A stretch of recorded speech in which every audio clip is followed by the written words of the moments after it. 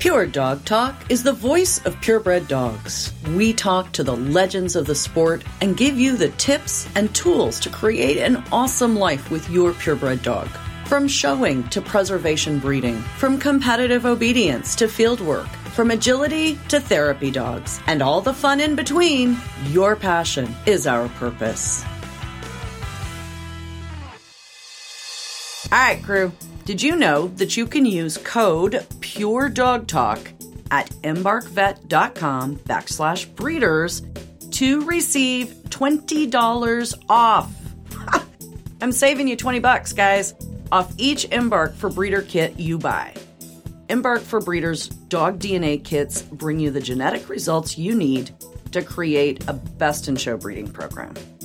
Identify your puppy's genetic profiles before they go to their new homes, like I did, and give new owners peace of mind and useful genetic health information. Embark, creator of the highest-rated dog DNA tests on the market, offers the only genetic coefficient of inbreeding test available and easy-to-download OFA submission reports for breeders. Find out why thousands of breeders have trusted Embark to enhance their breeding program through screening for breed-specific genetic conditions, understanding traits, and identifying genetic diversity. To save on the most accurate, most comprehensive dog DNA kit, visit embarkvet.com/breeders, and don't forget this part. Use code PUREDOGTALK to enjoy $20 off each kit in your order. That's embarkvet.com/breeders. And remember to use the code PUREDOGTALK. Their world-class scientists and veterinary geneticists are standing by. Welcome to Pure Dog Talk. I am your host, Laura Reeves, and I am back this month, you guys, with Dr. Marty Greer, our very, very, very favorite veterinary voice. And it being the holiday season, we are going to talk about pancreatitis, which is a very common situation that we see in our dogs this time of year because accidentally somebody might have slipped the dog an extra little bit of turkey and gravy, and that can be a problem. Right, Marty? It can.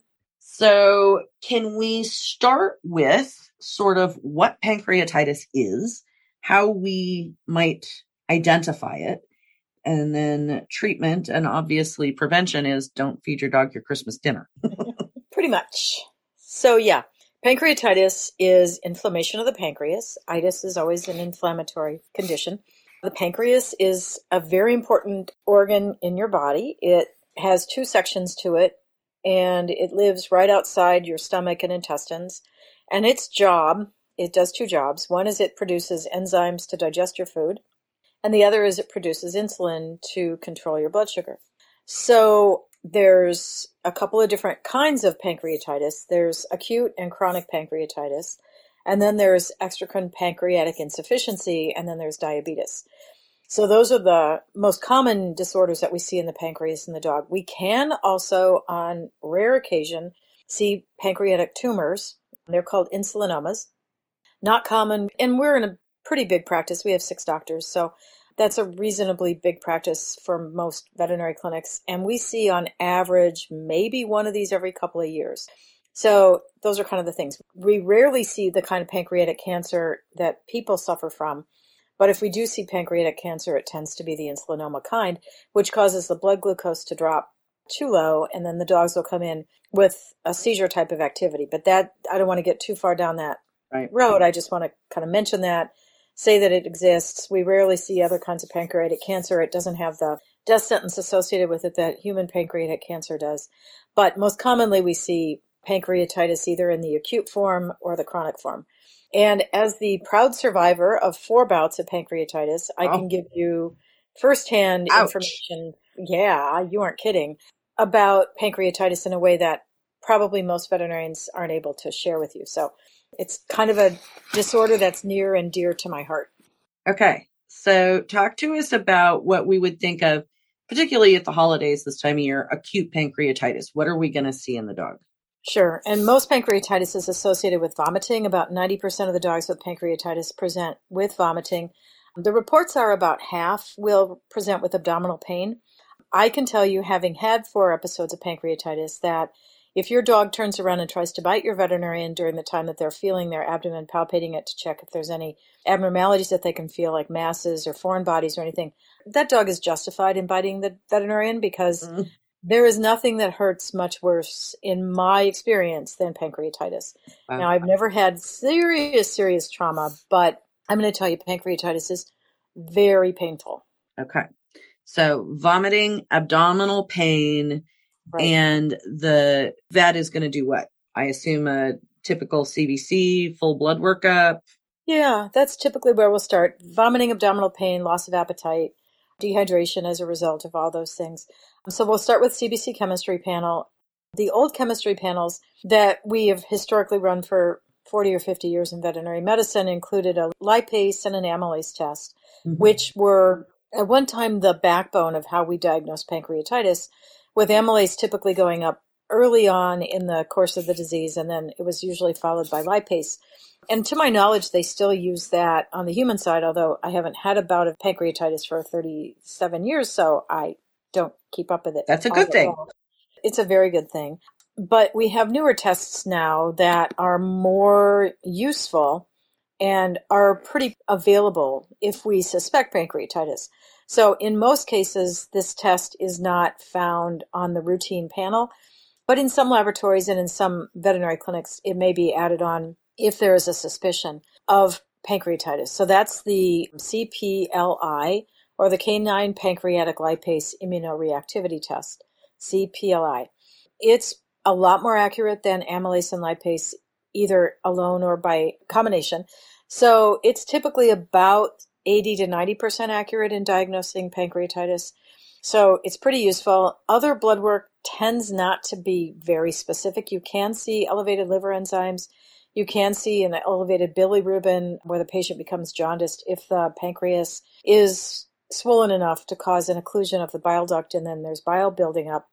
But typically the patients don't come in jaundiced in most cases. It can evolve into that, but it typically isn't a presenting sign. There's also typically a history of the dog having gotten into the garbage, being fed a high-fat meal. It's typically in middle-aged to older, overweight females of certain breeds, miniature schnauzers, dachshunds, miniature poodles, cavaliers, cockers. They also list collies, boxers, Yorkies, and other terriers. And like I said, it's most common in the spayed female. Also, it's a little bit more common in neutered males, but mostly it's that middle-aged, overweight, terrier type. So what you're telling me is I should expect to have pancreatitis this winter? Okay, good. Well, that's kind of how I felt when they diagnosed me. Was I'm like, I'm not a fat, middle-aged, overweight dog, but thank you very much. And I didn't recently get into the garbage. So it tends to be, the dog knocks over the trash and eats the drippings from the turkey or the chicken or the ham fat or the scalloped potatoes. One of those kind of fatty meals that are associated with what we do at the holidays, all those fun and exciting dishes that we serve. I've seen people inadvertently have guests or even themselves feed a little bit too much fat to a dog. And so that's a fairly typical history, but even without that high-fat meal, we can still see pancreatitis.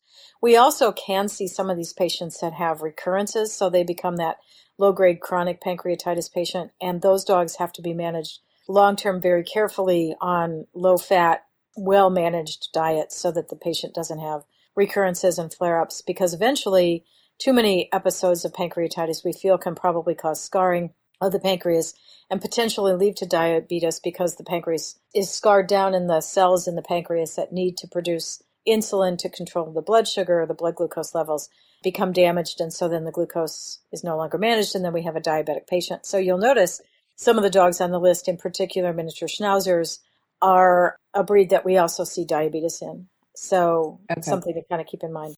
Interesting. So that is, I think, a very interesting overview in terms of acute, I got the turkey; chronic, I eat too much fat too often and it flares up; and then long-term transitioning into diabetes. Right. Interesting. I'm questioning then our prevention clearly is good, solid diets, not high fat, proper nutrition, all of those things, just like us. Go figure.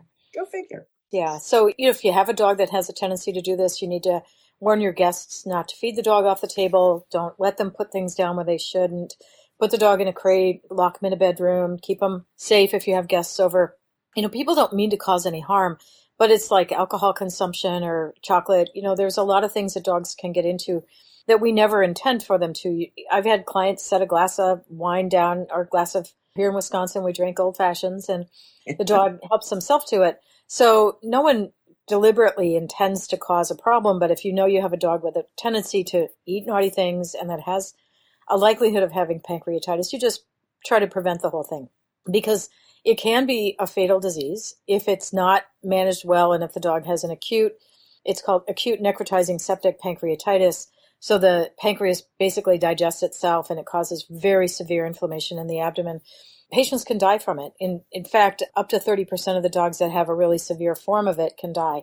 So it's not something that we take lightly. It requires hospitalization, nothing by mouth for a minimum of 3 days, IV fluids, medications for vomiting, medications for pain, antibiotics to prevent bacterial invasion, supportive care for the liver, all these things. Wow. It's not an easy disease to treat. It's not just, oh, here's a bottle of pills, go home. Mm-hmm. It is your dog is going to be in the hospital on fluids because you can't even let them drink water without causing the inflammation to recur. So it's very serious. And if any people out there have had pancreatitis, because people do have this, it is a wicked disease. So anyone that's had it will certainly sympathize with how uncomfortable the dogs are and how miserable it is to treat. Okay. Hang tight, guys. Got a little bit of information for you. We'll be right back to the podcast in a minute. Pure Dog Talk is proudly sponsored by Trupanion, medical insurance for the life of your pet. Trupanion cares passionately about pets and makes sure their policy has what it takes to serve you and your furry companions. In fact, they are the first pet insurance provider to cover certain health conditions associated with breeding animals through their specialized breeding rider. Their industry-leading coverage does not stop there. Trupanion's free breeder support program also allows you to send your litters home protected with an offer for a Trupanion policy. Learn more about all of the perks that Trupanion offers breeders by following the link on my partner page at puredogtalk.com. So you talked briefly about some of the more strange and random things that can happen to the pancreas. And before we get too far, diabetes is a thing in dogs. It sure is. And so again, since we're having Pancreas Day here at Pure Dog Talk, let's do the full pancreas. Diabetes, what are we going to see? Diabetes, will typically see a patient that comes in, again, vomiting, usually some significant weight loss, and typically predated with a significant increase in water consumption and therefore urination. And some of the patients already have cataracts by the time they come in our door. So again, it's a pretty serious disease. And unfortunately for dogs, we cannot manage dogs without insulin injections twice a day. There is no oral hypoglycemic agent like there is in people.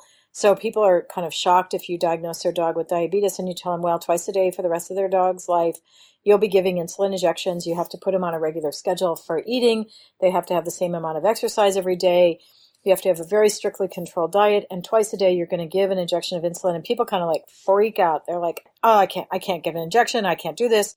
And I've walked every person from every walk of life through it. I've had a priest, I've had secretaries, I've had people with absolutely no medical background very successfully manage their dogs with diabetes. But if you don't have to treat it, it's always better than having it. So unfortunately, there's no pill that we can give a dog that manages diabetes. All dogs that have diabetes have what is the equivalent of type 1 diabetes and people requiring insulin. And so talk to us about, you mentioned that too much over the course of time of pancreatitis can cause some damage in the pancreas that can lead to diabetes. Can it appear in and of itself? Oh, yeah. Is it a genetic component? We don't really know if it's genetic, although anytime you list a couple of breeds that are more likely, then there probably is a genetic component to it. Part of the problem is it tends to be late in life onset, so it can be difficult to predict which dogs are going to produce puppies that have diabetes. So, of course, you want to avoid that if you can, but we don't have a DNA marker for it and we don't have a way to prevent it. So there really isn't anything we can do proactively to keep that from happening other than trying to prevent pancreatitis in the breed. And then, if you have a breed of dog that, if you're a Schnauzer person and you always want a Schnauzer, you're going to have to just settle for the fact that some of them are going to have diabetes. If you keep sticking with the same thing, it's like any other disease. Boxers, Bernese Mountain Dogs, we know they have cancer. If you're going to keep getting more Bernese Mountain Dogs, you're going to have another with cancer. That's just life. So unfortunately, that's the case. Okay. All right. And then you talked about the insulinoma, and I, oddly enough, know someone whose dog just went through this, and a very, very devastating situation. Can you give folks a little bit of an idea what that's going to look like? Sure. The dog will come in often with a seizure type of activity. And so this is one of the reasons that when dogs come in seizing, we recommend that we do a full blood panel on them. We can't diagnose epilepsy on a blood test, but we do want to make sure that we're ruling out other things. And low blood sugar, low glucose is certainly one of the things that can cause acute onset of seizures. If the glucose is low, whether the dog is seizuring or not, and the blood has been handled correctly, then we start going down the path of looking for the insulinoma. That involves doing a blood test that's done at a couple of diagnostic labs that looks for the insulin level relative to the amount of glucose in the bloodstream. So it's typically a presumptive diagnosis based on blood work, and then a more complete diagnosis would be with an ultrasound, typically with a radiologist that's skilled at finding the pancreas and skilled at finding masses on the pancreas. Some of those patients will go to surgery and will do well, removing the pancreatic nodules that are causing the insulinoma. And then those dogs typically, either whether they have surgery or not, will be maintained on a special diet, usually on prednisone for the rest of their life. And occasionally those dogs will also end up diabetic. So it's one of those little weird things that happens, that they go from having too much insulin and becoming hypoglycemic to having not enough insulin and then ending up diabetic. I just have a client that lost his dog after probably 2 or 3 years of managing her pancreatic insulinoma, that he lost her to it. So we certainly do see those things, and they're difficult to manage. So anything with the pancreas is a challenge to manage. And you said pancreatic cancer, very rare. Once again, Auntie Laura's medical miracles. I did lose a dog at 4 years old to pancreatic cancer. My vet at the time said she'd been in practice for 40 years and had seen one. And so is there something that we think about in some of these super rare cancers? Your thoughts, your insight, your knowledge.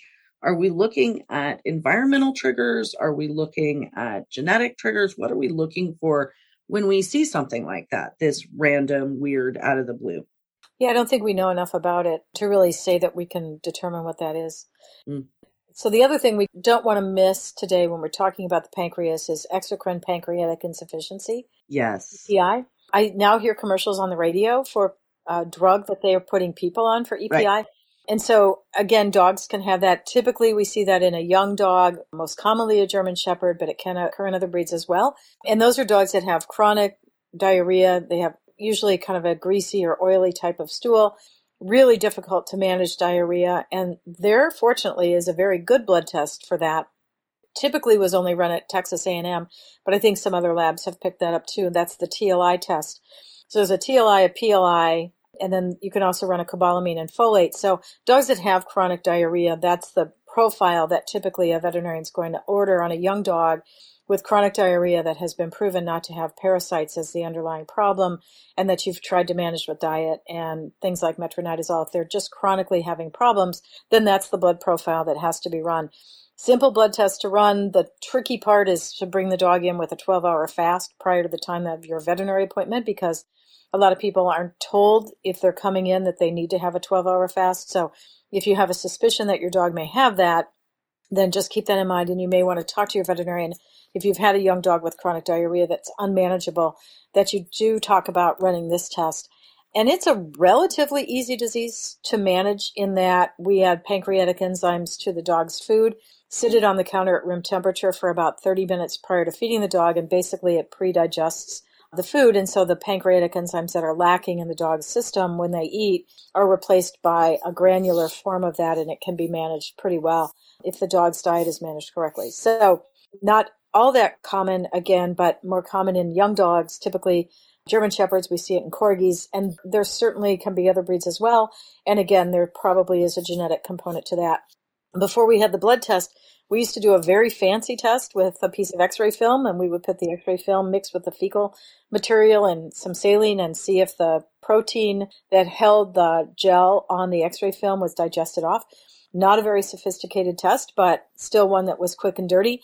Now that most veterinarians don't have x-ray film in their practice, it's all digital. We can't even do that. Find a piece of x-ray film, run the test anymore. But again, kind of an interesting thing. So insulinoma, pancreatic cancer, exocrine pancreatic insufficiency, diabetes, acute pancreatitis, and chronic pancreatitis kind of sums up all the things that can really go wrong. And one major organ today. This is amazing. Yeah, it's a lot of material to cover, and there's so many variations, but they all basically end up with some kind of GI symptoms. So if there is a problem, then of course that's where you're going to be looking. And X-rays are not very useful for diagnosing any of these. Ultrasound with the right person, it can be useful in diagnosing pancreatitis, both the acute and chronic form.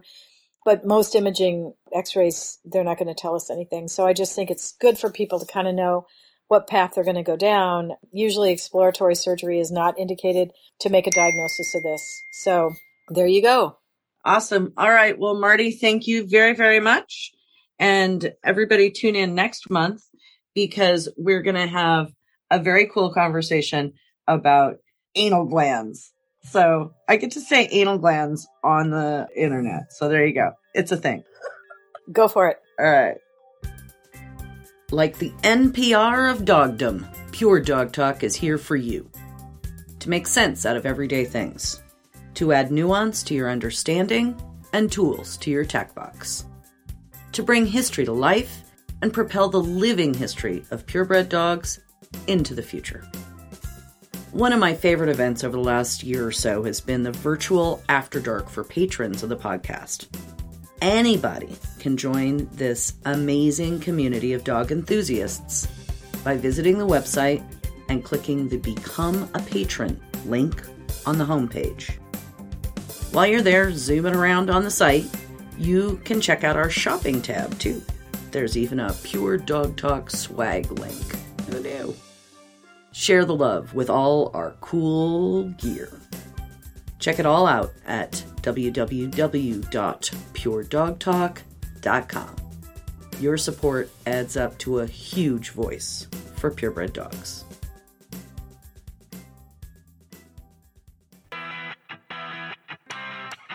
As always, if you have any questions or input, we'd love to hear from you. The show notes and links to resources on today's topic are available at puredogtalk.com. Drop us a note in the comments or email to laura@puredogtalk.com. Remember, guys, this podcast is for you. So if you want to know something, give me a holler. We'll do a podcast for you. If you wouldn't mind, you could help me out here. Take a couple minutes to visit iTunes and give us a review.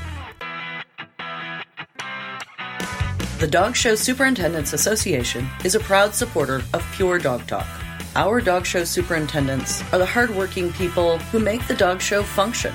They are advocates for education and mentorship in the purebred dog fancy. So stop by the Supers desk at your next show.